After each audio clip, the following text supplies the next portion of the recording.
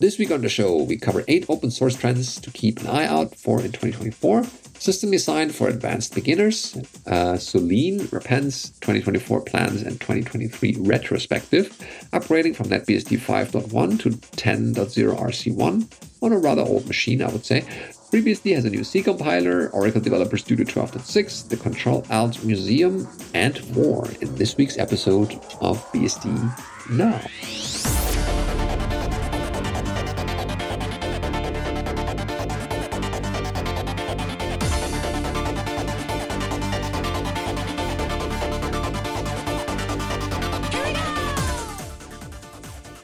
BSD Now, episode 542, Retro and Futuro, recorded on the 12th of January 2024. This episode of BSD Now is brought to you by Tarsnap. Go to tarsnap.com/BSDNow to find online backup for truly paranoid people. And if you want to support this show in one way or the other, check out our Patreon page at patreon.com/BSDNow. And we thank you in advance for that. Hello, I'm your host, Benedikt Reuschling. And I'm Tom Jones. Welcome both to the new year, which is a couple days old by now, but it's our very first episode in the new year. Also our very first, well, almost very first episode in this kind of format, meaning video coming back, or at least we're trying. And yeah, happy 2024 to all of you. We're using a new tool for production, and hopefully me saying that is all you will know about it. Things will break. Don't expect perfection at this point yet, but we're working out all the kinks and things that show up during the episode, or if everything went smooth, even better. So bear with us. We have an episode. Do you think the user interface will ever catch up, Benedikt? Because it says 86% uploading. Do you think it's just going to sit there the whole time? Yeah, that's normal. It will, over time. Maybe if my internet was faster. There's that, yeah. That's why I'm the main producer. What happens when my internet dies? Because it does that a lot. Then you can rejoin, and it will try to catch up. I'm sure we'll get to try that. I'm sure we'll have that situation, but then we'll see what the software that we didn't pay money for is worth. But then wait, so we're recording video. Is anyone ever going to see this video? Because I might have moved the screwdrivers behind me. Yeah, apparently it's... I see, like there's Benedikt hiding the lead. Yeah. Patreon members might get video in the future. Yeah. Maybe. I'm not going to promise anything. It's on JT. But at the moment, your video is kind of a pixel mishmash, so... But my video was awful, and I don't know why. Like, it's not like it was a cheap webcam. It's just a terrible webcam. It says here a low data mode.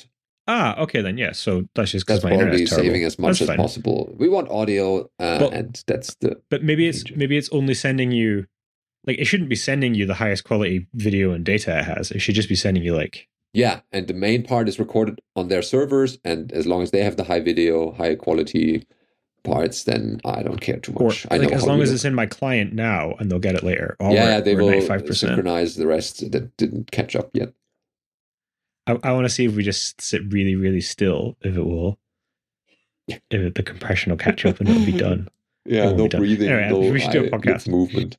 Anyway, how are you, sir, in the new year? How did you, I don't want to say pass over, but you know what I mean. How did you get started? I'm not dead.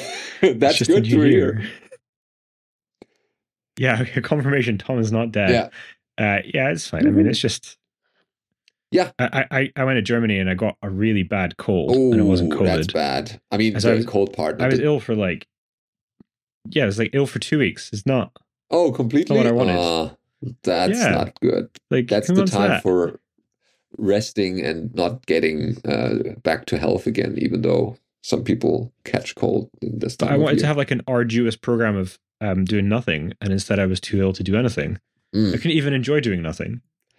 Yeah, so part of that came true in a sense. No, like I didn't get to savor the nothing. Yeah, as much as it's possible. Just like normal nothing. Between sneezes and bed rest and stuff. I did a bit of fasting from the 22nd till the 29th, the 7 days. And This time, though, I did that last year, or the year before as well. But this time I took some extra electrolytes, which helped a lot with headaches and stuff. And overall, it was fine. Lost 6 kilograms. I'm not sure if that is good or bad. But I didn't mostly do it for losing weight, because if you've seen me in the flesh, exact opposite of fasting. Exactly. Yeah, I should do the gelato runs twice as much now. But without further ado, the episode you are listening on is full of stuff that happened still a little bit from last year, also a couple of things fresh from this year. Headlines start with 8 open source trends to keep an eye out for in 2024. And what better way to start the year with such an article from Clara Systems, of course. And they start with the landscape of open source software is rapidly evolving, with 2024 poised to be an interesting year for advancements and transformations. Ooh. This article puts together insights from our own engineering leads, practitioners, but also analysts in the industry, accordingly referenced, focusing on notable trends, especially in areas like OpenZFS and open source storage management. So they have here a report by Markets and Markets. Okay, that's a separate link. That the open source services market at 21.7 billion in 2024 will reach 50 billion by 2026, a growth rate of 130%. Okay, and so what are some of the implications of this growth in 2024? Guess what? Elephant in the room: AI and machine learning integration in open source software. Who would have guessed? But it's true, it's there, and they say we'll start with the obvious and somewhat buzzwordy one of last year. Artificial intelligence, AI, and machine learning continue to be integral to open source software, enhancing coding efficiency and automating complex tasks. The integration of AI and machine learning in open source software tools is not just a trend, but a transformation, offering at times either completely new capabilities or new ways to execute on problem solving and decision making. The integration of AI and machine learning into open source software is a significant trend, primarily driven by the need for more efficient and intelligent development processes. This integration also marks a shift in how open source software is developed and used, bringing some more sophistication and advanced features to open source projects. The growing adoption of AI in open source reflects a broader trend of technological advancements, making open source more powerful and versatile. So Gartner predicts that more than 80% of enterprises will have used some form of generative AI APIs and models and/or generative AI-enabled applications in production by 2026, compared to less than 5% earlier this year. And any number of these will run on open source environments. The second is the focus on security and ethical concerns. The focus on security and ethical concerns in open source software is intensifying, particularly with the integration of AI and machine learning technologies. So that ties into the first item. As open source increasingly incorporates AI, complex legal and ethical issues come to the fore. Questions around intellectual property rights and the legality of open source subprojects for training AI models are sparking a debate. You may have heard some of it already. High-profile cases like the lawsuit against GitHub's Copilot AI tool highlighting these challenges. Simultaneously, the necessity of robust security measures is underscored by vulnerabilities in widely used open source software components, exemplified by the Log4j incident. Remember that one? This evolving landscape demands a concerted effort from the open source software community, developers, and legal experts to navigate these issues responsibly, ensuring that open source remains a secure and ethically sound choice in the tech ecosystem. The ongoing discussions and initiatives in this space are crucial for the sustainable growth and credibility of open source software. And number 3, that many of us will probably look forward to, rising adoption of OpenZFS. OpenZFS, our favorite advanced file system and logical volume manager, is gaining traction for its robustness and efficiency in handling data. With its unique features like copy and write cloning, continuous integrity checking, and automatic repair, OpenZFS is a standout in a realm of open source storage solutions. This trend highlights a growing recognition of the need for reliable and secure storage management systems. The expansion of OpenZFS in 2024 can be attributed to its robust features and the growing costs associated with proprietary storage licensing. As organizations faced increased storage demands, the cost effectiveness of OpenZFS becomes more appealing. OpenZFS offers advanced functionalities like high data integrity, scalability, and efficient data protection, which are essential for managing large volumes of data. Its open source nature allows for greater flexibility and adaptability, making it a preferred choice for organizations seeking to optimize storage management while avoiding the escalating licensing fees associated with proprietary solutions. So we have 8 in total. Let's look at number 4.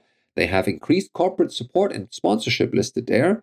In recent years, either due to economic uncertainty and overall budget shrinking, we have witnessed a remarkable shift in corporate attitudes towards open source software. So it's a cost consideration here. Notably, tech giants like Facebook and Google initially reduced the open source office footprints, but we're now seeing a resurgence and expansion in this area. This change is fueled by a renewed recognition of the strategic value of open source initiatives. Number 5, expansion of open source program offices, or OSPOs. In parallel, there's an increasing trend of establishing open source program offices within companies. These cross-functional teams are responsible for strategizing and implementing open source policies and practices. OSPOs help companies manage the risks and maximize the benefits associated with open source software. The expansion of OSPOs, including roles like Chief Open Source Officer, wow, sounds great, signals a strategic shift in companies towards more structured and efficient engagement with open source software. This trend is a testament to the growing realization of open source value beyond more or mere technology, encompassing aspects of innovation, community engagement, and strategic advantage. Number 6 is diverse applications across industries. Open source software is no longer limited to tech companies. It's finding applications in various sectors, from education to government, indicating its versatility and adaptability to different operational needs. They have a bit more about that, so be sure to check out the full article. Number 7 is emphasis on sustainable open source software development. In 2024, there's a growing awareness in the open source software community about the need for sustainable development. This includes ensuring that open source maintainers, who often work voluntarily, receive fair compensation for their efforts.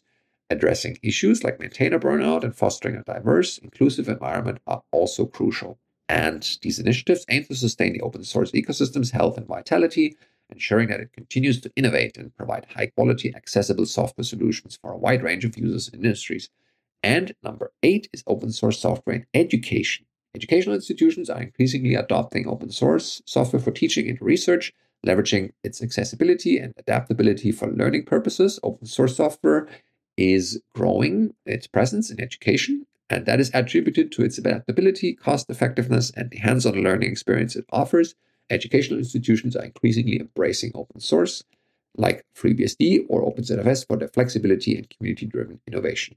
And the last paragraph of that is, as we move into 2024, these trends underscore the dynamic nature of open source software, from OpenZFS's rise in storage management to the ethical dilemmas posed by AI. The OSS landscape is both challenging and exciting. With enhanced corporate support and a focus on security and sustainability, open source is set to play an even more crucial role or critical role in shaping the future of technology and beyond. Okay, next up we have a blog post. There's a question. Next up we have a post by Robert Heaton on their blog at robertheaton.com. They describe themselves as a software engineer / one-track lover / down a two-way line. I don't know what that means. This is system design for advanced beginners. You started yet another company with your good friend Steve Stevington. It's an online marketplace where people can buy and sell things and where no one asks too many questions. It's basically a ripoff of Craigslist, but with Steve's name instead of Craig's.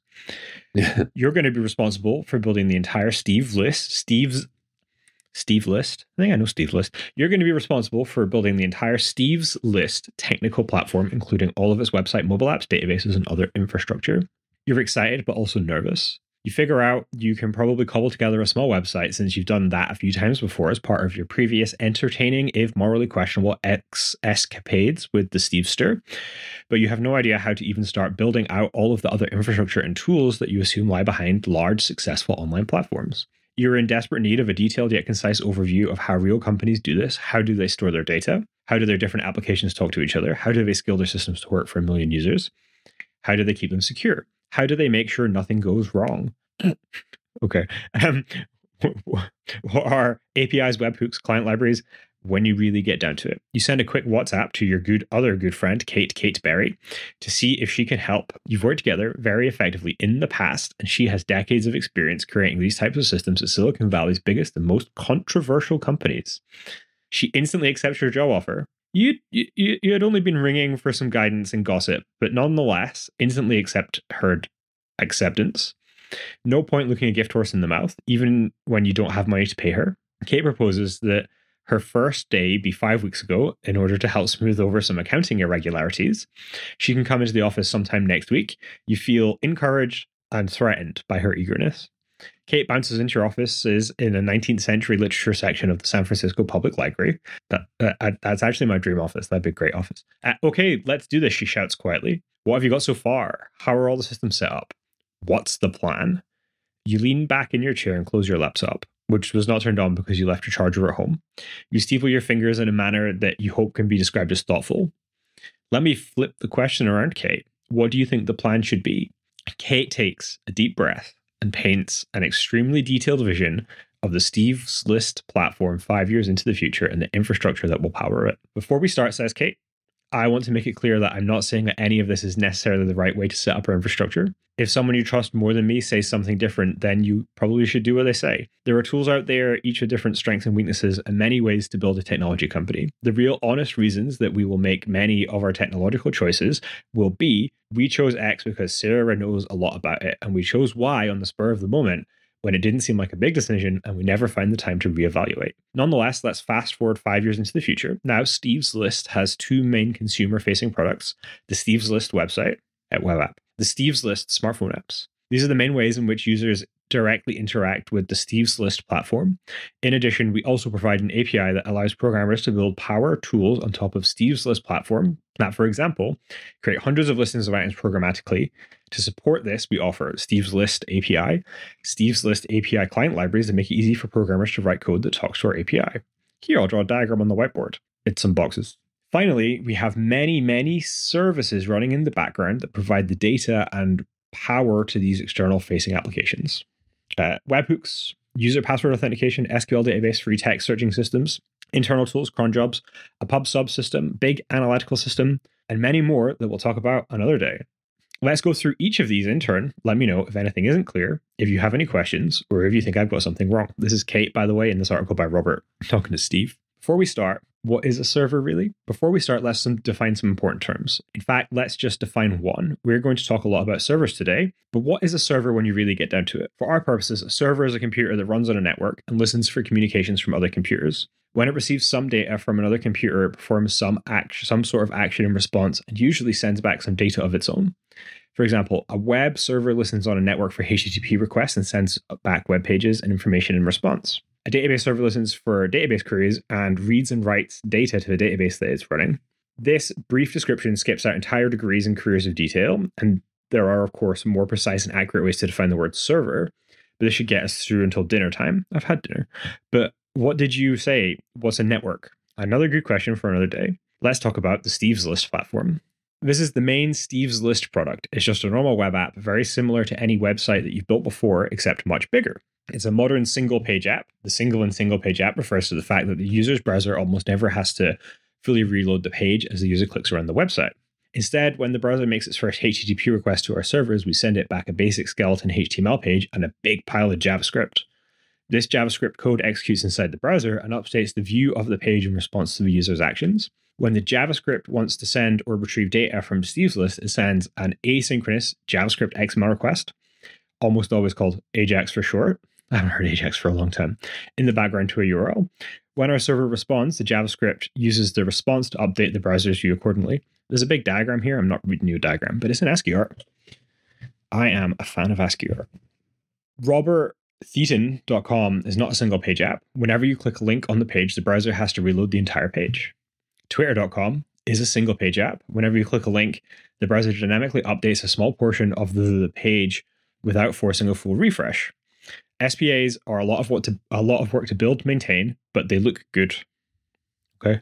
We provide Steve's List smartphone apps for iOS and Android. They are conceptually very similar to our single page web app. Both are our smartphone and web apps make HTTP requests to our servers. Then our servers receive these requests, do some work, and return a HTTP response. Finally, both our smartphone and web apps update their display in order to communicate with the user. Since our smartphone apps are performing the same operations as the web app, they can usually send their requests to the exact same URLs as the web app. The only extra work that we have to do is to develop the front ends of the apps themselves. Some frameworks even make it possible to write mobile apps using JavaScript. The Steve's List API, we allow users and third parties to write code that programmatically interacts with our platform. In the same way that people can use the Twitter API to write code that reads, likes, and creates tweets. Not anymore. We allow them to use the Steve's List API to search, buy, and list items. Programmers use our API by writing code that makes HTTP requests to our API endpoints. For example, in order to retrieve a list of all their listings, the programmer sends a HTTP GET request to api.steveslist.com/v1/listings. We respond with the data they requested formatted as JSON. JSON stands for JavaScript Object Notation. JavaScript stands for JavaScript. But JSON is not specific to JavaScript and can be easily interpreted by any programming language. A JSON response to a request to retrieve all users' listings might look like this. I'm not reading JSON. Better not. It could be a Patreon perk. Tom reads some JSON. Oh, yeah. That'd be really hard to get right. This structured response format is very easy for a program to parse, which means the code that made the request can trivially interpret and use the data from our API. Users identify or authenticate themselves to our API using an API key. This is, roughly speaking, the API equivalent of a password. It is a long random string that we generate and display on a user's settings page. Users include their API key as a HTTP header with every HTTP request that they or their code makes to the API. When we receive an API request, we check to see whether the attached API key corresponds to a Steve's List user. If it does, then we perform the request on behalf of the user. If a programmer wants to, they can manually build HTTP requests to our API themselves using their language standard HTTP library. And there's a Python example. We've seen how Steve's List users can use our API to programmatically interact with their account. In addition, many users also want us to proactively tell them when something happens to their Steve's List profile. For example, suppose that somebody wanted to fully automate the process of selling items on Steve's List. Whenever a customer pays for an item using our new, mostly secure Steve Pay system, we want to send the customer a thank you email and automatically instruct their warehouse to ship a stolen TV to the order address. Our seller could constantly and repeatedly query the Steve's List API asking, any new sales? Any new sales? However, this would be very inefficient and would put a lot of unnecessary load on our servers. Instead, we provide an industry standard system called webhooks. A webhook is a HTTP request that we send to our users whenever something interesting happens to their account. It contains all the data describing the event that just happened, for example, the item ID, the price, the buyer ID, the buyer address, and so on. Webhooks allow users to automatically perform response actions such as the aforementioned email and auto shipping. To use webhooks, the user tells us the URL to which they would like us to send their webhooks. For example, steveslistwebhooks.roberttheaton.com. They set up a web server at that URL and they will receive and action these webhook notifications. Webhooks come with two main complications, security and reliability. Let's first talk about security. The endpoint to which the instructor tells us to send webhooks is accessible to anyone on the internet. Anyone who knows the URL can send a fake webhook. If our seller isn't careful, this could allow an attacker to trick them into, for example, sending the attacker free stuff. A seller's webhook URL should be difficult to find since the seller won't publicize its existence, but obscurity is not the same as security. To allow our sellers to verify a webhook is really sent by a Steve's List server, we cryptographically sign our webhook contents. Reliability. We also need to consider what happens when our webhooks go wrong and what guarantees we want to make to our users about them. If we try to send a webhook but can't connect to the user's server, what should we do? What if we successfully connect to their server and send the webhook, but their server sends back an error? What if we send the webhook, but the server hangs for 20 seconds before disconnecting without telling us what happened? There are trade-offs involved here that require clear communication and a surprising amount of infrastructure to manage. We at Steve's List choose to guarantee that we will deliver webhooks at least once. That means that if a webhook fails to send, we will keep trying a large but not infinite number of times until it does. If we're not sure whether a webhook succeeded or failed, we will keep trying until we're sure that an attempt has succeeded. This might occasionally result in us sending the same webhook twice, but it's the seller's responsibility to have their code handle this gracefully instead of sending the same customer 5 stolen TVs instead of the one they just ordered. I don't know. This is a really, really, really, really long article. It goes into a lot of it is all subtopics and clear. So it's gonna go all the way to the bottom. I'm missing all stuff on databases because I don't. They're a bit further down. I don't like the idea of data integrity. I much prefer dropping packets on the floor. Yeah. I'm nearly there. Okay. Deep breath. It's dark outside and you're hungry. This is true. Is that pretty much it, you ask? Oh God, no. We could keep going forever, but this is a pretty good start. It's helpful to have a broad understanding of a wide range of topics, but no one needs to know the details about everything. I find that once you know some basics, you can keep picking up more basics and even a couple of details as you go along. You ask if Kate could perhaps continue to elaborate on her 5-year vision for Steve's List tomorrow. Absolutely, says Kate. We'll talk more about what goes into a real large online platform, including security, server management, and big data. See you tomorrow at 7 a.m.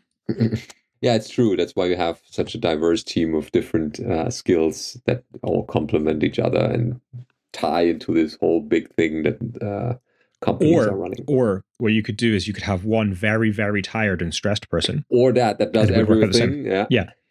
It's much more money efficient. That too, but if that person gets sick, then lower operating costs. Hey, it's you just bake in the risk. Oh yeah, I forgot the economic side of things, not just technology.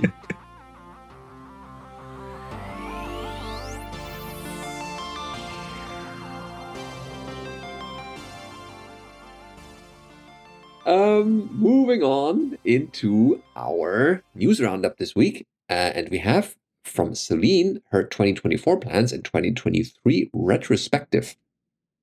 So there are some changes there, turns out, but let's not get ahead of ourselves. She starts with, hello. It happens that I occasionally write a blog post to give some news about my own project and lifestyle or life. This is such a blog post. So this is less technical, even though it covers a couple technical things. We will hear a bit more what she has been up to in 2023. So her projects in 2023, she lists here in the second paragraph. 2023 was a special year for me. I've been terribly sick early January. Oh no. And this motivated me to change a lot of things in my life. I stuck to this idea the whole year, and I still continue to lurk for changing things in my life. That's something for, New Year's resolutions, sticking to them. That's the real issue, not just making them. That's my personal take on that. Okay, so work. She writes, I left the company I was working for and started to work as a freelance DevSecOps/DevOps. The word sysadmin would be the best job title for me, but people like buzzwords and nobody talks about system administrators anymore. Since the end of the year, I also work as a technical writer for a VPN provider that I consider ethical, and that makes her think that in the future she may have a career shift to being a technical writer only. So she's doing already a good job here with these blog posts. Then she lists the blog itself. Since 2023, I have a page on Patreon allowing my readers to support me financially in exchange for a few days of early access for most blog posts. This is an advantage to reward my supporters without being a loss for all the other readers. Patreon helps me a lot as it allows me to plan on a monthly income and spend more time on my blog or contributing to open source projects. I also added other payment options as some wanted to support me using more free, as in freedom, methods like LiberaPay, BTC, which is the Bitcoin you may have heard, or XMR. That I don't know what that stands for, but okay, it's available. The blog also receives a few technical changes, or received them, mostly in the HTML rendering, like captions on pictures or header numbering. I'm quite pleased with the result right now, and the use of Gemtext from Gemini markup was a right choice a few years ago, as it gives a simple structure and forcing clarity. Of course, it's bad if you need a complex layout. I think it's fine, especially when we are covering it here on the show. Content finally got a proper license, CC by 4.0. I'm an open source person. My own content was under no license. Shame for all this time. Okay. Then we have open source. Last year I started using CubesOS as it's the best operating system for my needs. A blog post will cover this soon. Okay.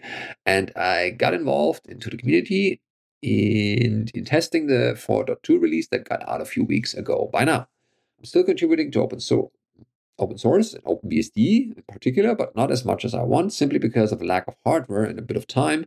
But this is now solved after my deal with Nova Custom. I still maintain the packages, updating the build or updates in the build cluster. Oh, great. In 2023, I entirely dropped NixOS, but I prefer to not write a blog post about it, to avoid a flame war, but maybe I'll write one. In a few words, I didn't like the governance issues of the project. It seems company-driven to me, and from my point of view, it's harmful for the open source project. The technology is awesome, but the core team struggles to get somewhere. I'll investigate more GUIs, as I always enjoyed this project, and they proved there is a reliable and solid project able to maintain their pace over time. Oh, interesting. Then we have the OpenBSD website that she puts out. It's my favorite pet project, even though it's a lot of work to publish a single issue. Yeah, I can imagine. Both Tom and I are working on the FreeBSD journal, and even though we're just doing the chase the authors down and writing articles, we don't even do the work. Yeah, there's other people behind the scenes that are doing the whole finishing up. We don't even do the work, and it's a lot of work. Yeah, I don't want to demean what we're doing. It's just a lot of work that we have a kind of an insight into. People are the worst. She continues with working with Prahu for the special Halloween issue was really fun, as instead of writing the content, I had to give some direction to keep the issue on rails for being a website issue, while being able to enjoy it like any other reader, as I didn't make the content itself. Okay, that was 2023. Let's go to 2024 and projects she plans to do there. First is lifestyle. For no reasons, I decided to experiment vegetarian diet up to end of February. She writes, I still eat eggs, milk, butter, cheese, or rarely fish. I'm bad at cooking. I don't enjoy it much, but mostly because I have no idea what to cook. Okay. This forces me to learn about new food and recipes I was not aware of. Okay, before you starve. Buying a recipe book is definitely a must for this. I never really enjoyed meat, and it's possible that I may keep the vegetarian diet for a longer time. Okay. Then open source. This is the year of the comeback on OpenBSD. I really enjoy contributing to it, helping the community, and reviewing some ports I care of. Okay, good to hear. I also continue contributing to CubesOS. This niche operating system deserves some contributors. Then the blog.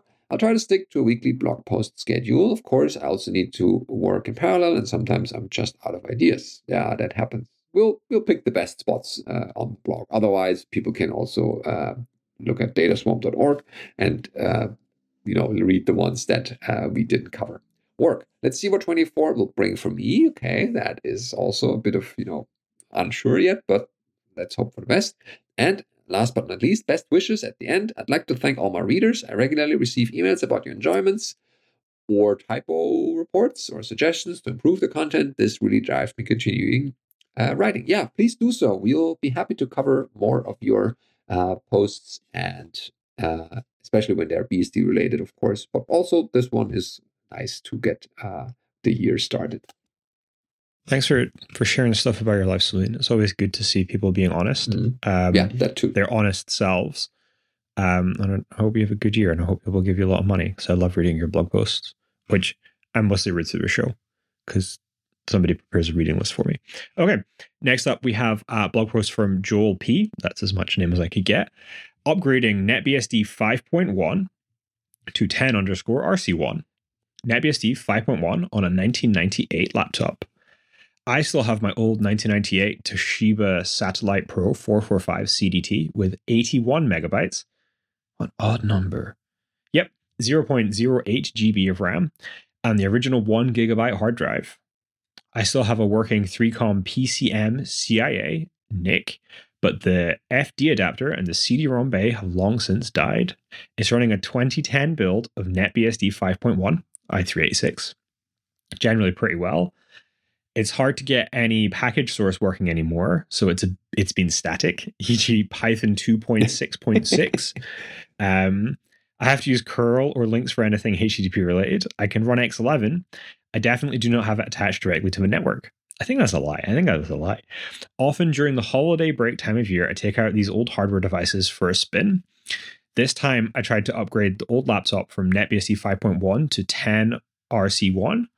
Without the FD or CD-ROM drives, I could not use a floppy or a CD to boot an installation image. The BIOS can't do PXE or recognize a USB device to boot. Here are some notes to share on getting 10RC1 and 9.3 to boot. NetBSD 10RC1 and 90s hardware. The key takeaway is that NetBSD 10 does not run well on this old Intel 586 class at 132 megahertz device. It does run, and I got it stable. I also gave NetBSD 9.3 a try with similar results. While I needed to copy a lot of files, I used a modern machine running NetBSD 9.3. I was also able to build a custom kernel on the same machine for 9.3. For 10RC1, I hit some issues trying to trim generic and gave up, maybe until next winter. Without an install image to boot from, I kept 5.1 on the boot partition, the existing hard drive, and had to use multi-boot from the existing boot manager along with a USB thumb drive. Here are steps for 10RC1, substitute is needed for 9.3. On a modern device, prepare a USB thumb drive, mine was 2 gigabytes, for the 10RC1 root partition and use a run using disk label lowercase I dash capital I / dev fd0. Create a swap partition B. I used 8 megabytes and at least 4 and at least I'm just confused by the sentence. It's not like I'm and at least a 4.2 BSD A partition. Yeah. I don't know enough NetBSD to understand this. It feels like it's meant to be a size. Yeah. I'm so confused. Maybe then do NewFS. Download the sets, add md /proc and /current directories, create an fstab with at least. Do you say fstab or fstab, Benedict? The files want to stab you. Stab. Yeah, see, like the files are going to come stab you. The fstab. If you please write in to feedback@bsdnow.tv and tell us how to pronounce words. Yeah. On the laptop, copy the generic kernel to the laptop's 5.1 boot partition as NetBSD 10. Edit the boot.conf with the added menu. Put in a USB thumb drive and reboot. Log in as root. Sysinstall. Once happy with how things are configured, reboot again to confirm. At this point, I was able to do package add and install some minimal tools, including tmux, dearly missed, on 5.1. The D message is below. I tried using a PCIM CIA CF adapter with a comfy 8GB CF card instead of a USB thumb drive. Unfortunately, I started hitting PCM CIA issues WDC200 lost interrupt, and I switched using USB thumb drive. The laptop feels slower on both 10RC1 and 9.3. Without more trimming of the kernel, there's a lot more use of the swap drive. This was a fun project, and along the way I learned some things about NetBSD's init process and boot manager. I'll stick to 5.1 in the 90s laptop for now. It was a great release back then, and I will enjoy NetBSD 10 on my AArch64 devices. Great release for nowadays. Yeah, why not? That's cool. I don't think you should use PCM CIA if you can help it. I think these things are just going to die really quickly. Yeah, it is old, but hey, if it works, then... I mean, but if you kill them when you could use a USB stick, which you could get a million of, then how will I have them to put in my old computers? I'm not sure if the machine will survive another year, but we'll watch this space. It's just great. That's cool. People just use the old hardware for it. Yeah, I don't really know how how NetBSD is on small systems like this, because for like really old hardware, like if you're talking about like a 68K machine, the limitations are really distinct in what it can do. But for a 386 machine, there's such a range of stuff. And a 586, it's not like the blog post we had last year where somebody had to edit out instructions because they were invalid on the 586 they were running, because FreeBSD gone to being a 686 as a minimum. So yeah, it's fun. Thanks, Joel. Keep writing. Mm-hmm. Yep. Another one who keeps working on interesting stuff is Brian Robert Callahan, Dr. Brian Robert Callahan, I should say. FreeBSD has a new C compiler, he writes in his blog post, Oracle Developer Studio 12.6. So Mr. Callahan is busy, as always, porting new compilers, it seems, or development environments in this case, along with it. And in this one is the Oracle Developer Studio. Did you say Mr.? He's Doctor. What? Yeah, Dr. Mr. Doctor.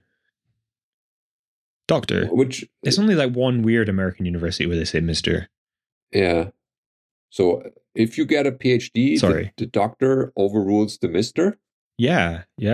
Okay. Definitely. Or your title becomes doctor because you're now a doctor.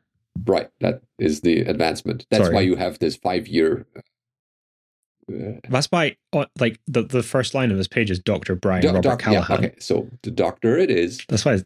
And here we go. Now that we cleared this up, as announced, I have once again accomplished something no one was asking for and probably no one wants. Okay, this time it's getting Oracle Developer Studio 12.6 C compiler to produce native binaries for FreeBSD. For those uninitiated or initialized, Oracle Developer Studio is the current name for the Sun compilers. Okay. There is some history there. It turns out, a long time ago, a FreeBSD port of the Intel C++ compiler was created. I remember that. However, the version of the compiler you get from that package is 8.1, released in September 2004. That is almost 20 years old. And it's only supported for FreeBSD i286. Let's continue this rich history of proprietary compilers on FreeBSD. Word of warning, if you try this for yourself and you break it, you get to keep both pieces. The setup. He started by installing FreeBSD 14.0 release, specifically the AMD 64 one. Once logged into the newly installed system, he downloaded the Oracle Linux, Red Hat Linux, Oracle, blah, blah, blah. It's a long thing. Oracle Linux, Red Hat Linux, Oracle Developer Studio 12.6 Turbo.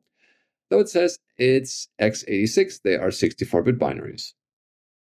Untart them and move the resulting Developer Studio 12.6 directory to opt Oracle so that the C compiler is found at /opt/oracle/developer studio 12.6/bin/cc. Linuxulator.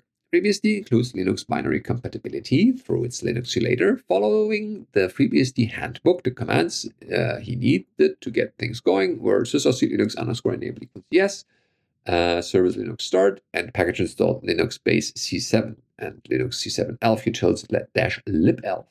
The CentOS 7 base seems to be a little old. It appears the libraries date from 2009. It looks like you can get a modern Debian Ubuntu userland by following the other set of directions in the handbook, but as he didn't experience any issues, he didn't try to do anything more than this simple setup. Why not?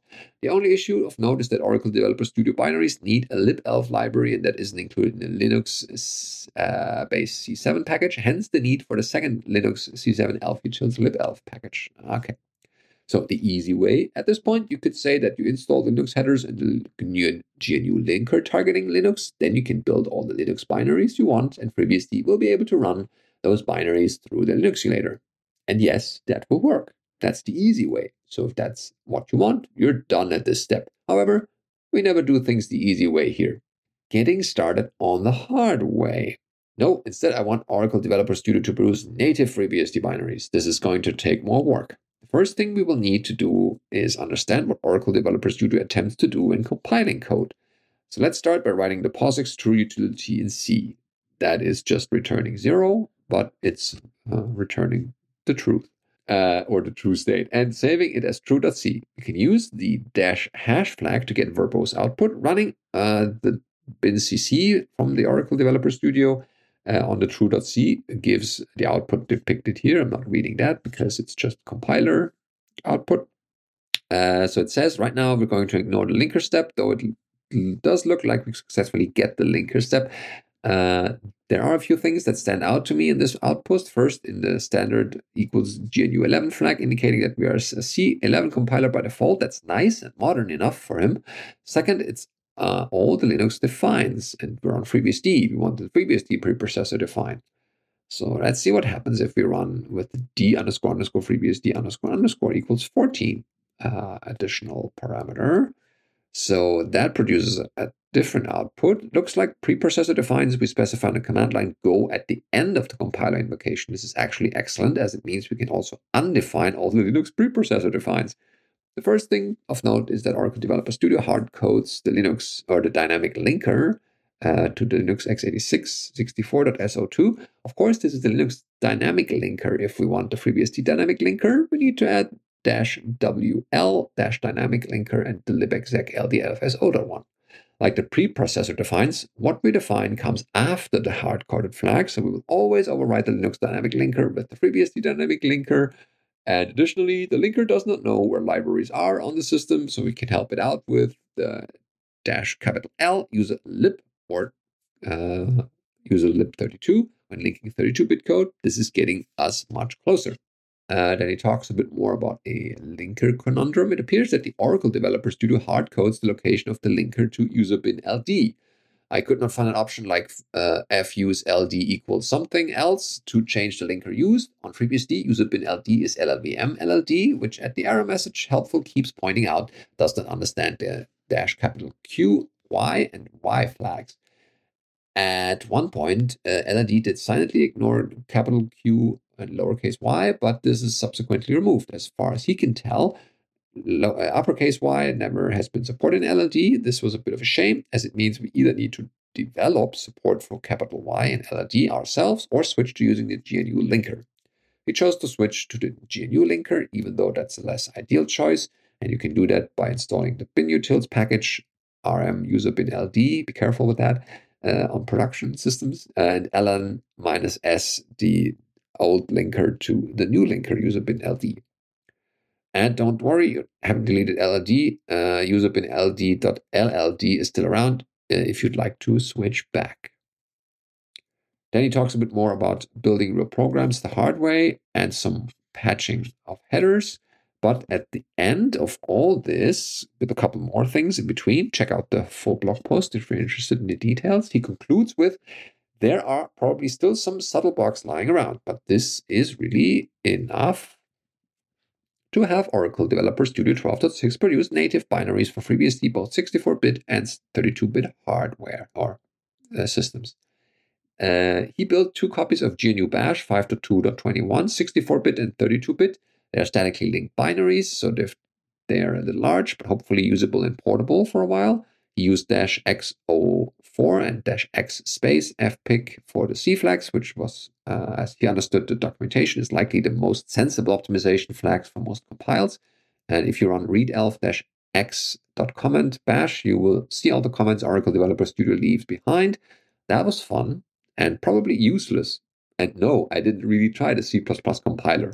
Things broke immediately, and getting the C compiler working was enough for me. Maybe NetBSD will be next. Okay, so we'll be looking out for more adventures in compiler porting by Dr. Brian Robert Callahan. Thanks for writing this. There we go. Next, we just have a Google Photos directory of pictures from, I don't know what's the name, Control Alt Museum at www.controlaltmuseum, which appears to be a museum of computers. I don't know if it's a museum of computing in Italy, and it looks really nice. They also have sports cars, which is very confusing. Is that a PDP-11? No, it's not. It looks really cool. It's nice to see these pictures. I don't have any more context. That's all I've got. Yeah, browse them. The pages in Italian. It looks amazing. And being at the museum is probably the best thing, but this is the next best thing without having to travel. Okay, then we have Beastie Bits for you. Quick and definitely interesting. The Taylor's Hacker Station. Remember hackerstations.com? A couple people posted their setups there, and this one is from Taylor Troesch, Troesh, and his whimsical setup in LA, California. And there's a bit of introductory parts here. He's a developer, designer, database administrator, Chaos Muppet, etc. And with an M1 MacBook Pro, LG display, Apple trackpad, various ortholinear keyboards, AirPods, Max, Yamaha HS5, Shure SM7B, Mono Mi, Vivo kneeling chair, and other junk. And so check out the full article. It has a nice couple of descriptions and pictures for each of them, so including dogs. And that certainly looks interesting as a workstation. I don't know when this paper was published. Oh, 2022. Okay. Just a snippet. I'm only going to read you the summary. Here's the introduction from an empirical study of the reliability of Unix utilities by Miller, Friedrichsen, and So. And the summary of this paper is operating system facilities such as kernel and utility programs are typically assumed to be reliable. In our recent experiments, we've been able to crash 25 to 33% of the utility programs on any version of Unix that was tested. This report describes these tests and an analysis of the program bugs that caused crashes. And I haven't read further, and you're not getting to either. Yeah, check out the full thing if you're interested in this kind of historical of sorts artifact. And maybe report back how you like it. Then we have BSD on Windows, things I wish I knew existed, this article reads. And oh, hello, Bad Gateway from Cloudflare. We're back. That was kind of an intermediate. My favorite webpage. Well, visit it all the time. This is from the Wayback Machine. That's why. Virtually Fun is the site, virtuallyfun.com. And it's here for me. Why is the style sheet not loading? BSD on Windows. It's just black. I wish I knew existed. Yeah, that's easy enough. So it turns out there was a BSD on Windows, and there are a couple pictures there from the box, how it looks inside the machine when it's installed. And I didn't know this was a thing back then, even though back then I was just using Windows and didn't have any clue about the other operating systems out there, aka Unix. But it was called BAO 1.5 BSD on Windows. And just check out the screenshots and the full article, and you will see that there was some light at the tunnel even back then in 1995. I'm sorry, but in the screenshot, it says OS/U is an alternative name for BOW. U means 1, unbelievable, 2, USOs in Japanese. The BSD icons supplied in the software are reproduced with permission of Marshall Kirk McCusick. This is great. You should read this post. It looks... Yeah. Is that NetHack? I want to play NetHack. Looks familiar, at least. BSD Now is sponsored by Tarsnap. Everyone needs backups, and Tarsnap ensures that your backups are not only safe, but also secure. Your data is encrypted on your device before being sent to the cloud. You can be sure that only you have the ability to read your data. Tarsnap takes your data and works out what is duplicated. It then assembles the data into compressed blocks and creates them with your local private key. And this key never leaves your system. The data is then uploaded into the cloud. Even if someone is able to obtain your data in the cloud, they will not be able to decrypt it and access your files. Tarsnap is easy to use. If you can use Tar, then you can use Tarsnap. Tarsnap is prepaid, so you never have to worry about an unexpected bill. Tarsnap is fully open source, allowing you to inspect the code and make sure it does what we say it does. Tarsnap has bug bounties so that if you find errors in the code, you can get paid for helping make the software better. With clients on all major platforms, there's no excuse not to have good backups. Go to tarsnap.com to learn more. That's pretty much all. We have no... we should just cancel the next recording and play NetHack. Questions for this episode, even though there have been a couple of feedbacks received. We will probably cover this next week or in the next recording. But definitely keep sending us feedback, questions, anything that you think is worthwhile to enhance this episode with content. Feedback at bsdnow.tv is your favorite email address for that. And you can join our ever-growing Telegram channel on t.me/bsdnow.